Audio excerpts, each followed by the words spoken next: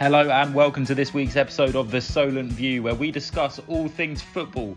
I'm Harry Smith, and this week we turn our focus to the man in the middle, the referee. And whether you like it or not, VAR or video assistant referee is now a solidified part of the modern game. And although the technology was brought in to try and eradicate refereeing mistakes, some would argue that the standard of officiating has declined since the introduction of the technology. We have a jam-packed show today where we discuss with James Bird, the associate editor of Mundial magazine, to see his thoughts on the topic. But before that, with all the controversy surrounding officials, we decided to talk to several referees themselves to see their points of view on the state of officiating in the modern game. We spoke first to part-time ref Joe McGrain. There's an argument for both sides of refs having a microphone or not. Pros of having a mic was it would help fans to understand the breakdown of the foul and how the refs go about breaking them down, and instead of deliberating without the mic, fans, VAR, it can go on for a couple of minutes. But also the negatives are if the refs are heard on the mic to be unsure on their decision, or heard not to be assertive with their decision, it could anger fans and referees and they could lose respect quicker. Dodgy decisions have been brought into the spotlight once again following Manchester United's 0-0 draw with Chelsea at the weekend. Their manager Ole Gunnar Solskjaer had this to say to Sky Sports. It's not right, is it? It's all these outside influences, even the VAR talk before the game here on Harry.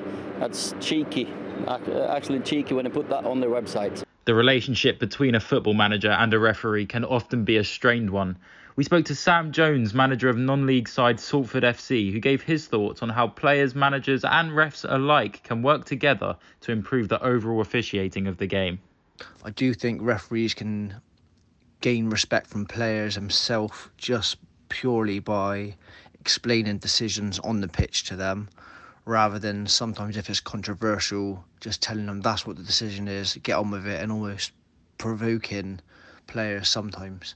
I think if they explain some decisions clearly to players, the players themselves would give the referees more respect. Of course, the role of a referee is definitely not easy, and there's an argument to be had that they're almost being set up to fail with a lack of clear ruling. We called James Bird, the associate editor of Mundial magazine, to see his thoughts on the topic.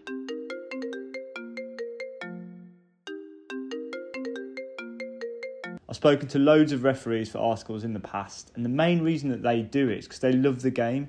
Like, sure, mistakes are frustrating, but they're always going to happen unless we get robots to ref for us. And as we've seen with VAR, we don't like that very much either. So I think what is most crucial is that any new rules are clear for everyone.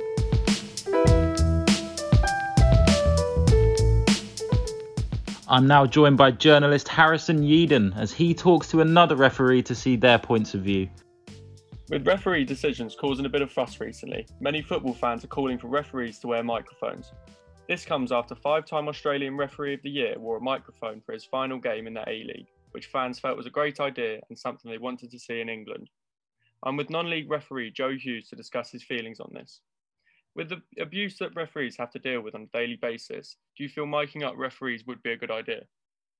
Personally, I believe it would be a good idea miking up referees, because due to personal experience, you do suffer a lot of abuse from a couple of your decisions from the players on the pitch at the times. A certain decision's not gone their way, they're just swearing at you the whole time, which isn't the best thing in the world.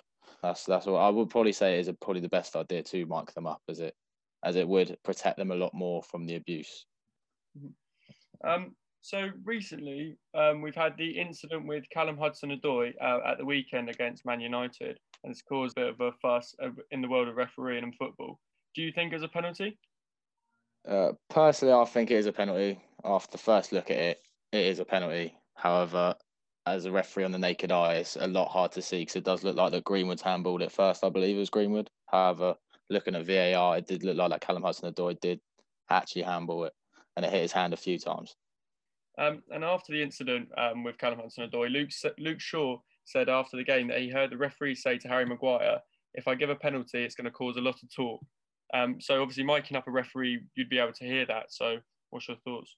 Yeah, because it avoids sort of biasness towards each team. If you could hear what referees are saying towards each player, then you can see which referees prefer which team more. Because there's a lot of decisions that have gone to United's way this year, like such as a lot of penalties, and you can say teams such as Southampton that haven't had the decisions, and that's just due to like them, the referees just making some poor decisions and not using VAR to what they should use it to.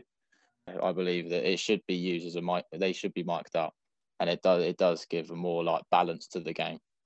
There seems to be a lot of confusion, not just from players, but referees as well, when it comes to VAR. Do you think that referees need to have updated training to make sure that VAR is being implemented more effectively? Personally, yeah, I believe so, because I don't think a lot of them are up to scratch with the whole technology thing. Like they're constantly always looking at the monitor. There's always a constant delay in the games of like up to 5 minutes, which isn't great because it just ruins the celebration of a goal, because you've got to wait a certain amount of time before you can go and celebrate due to an offside decision. So I believe that they do need to be like updated with the technology, as it does make the game a lot better. However, it does start a lot of confusion in both for the home and the away teams. Bearing that in mind, do you think that reverting back from using VAR is an option or something that might be considered in the future? Maybe, but I actually believe that VAR is a positive thing on football, as it makes it a perfect game, and then if it wasn't a perfect game, you still get the same people complaining about how their team's been outdone with it, and how the teams have been treated differently to it. Would you say that it's more of an issue with the current VAR system, and maybe there could be some tweaks that are made to it to make it be used with greater success? Personally, yeah, there's some decisions such as the Mane one against Everton, I believe, the Merseyside derby earlier this year, which I believe is too harsh of a call to give, because it's literally, I think it's like not even a hair's width. That's all we've got time for this episode. We're ready for another week of dodgy refereeing and non-stop entertainment in the world of football. I've been Harry Smith, and this has been the Solent View. Thank you for listening, and goodbye.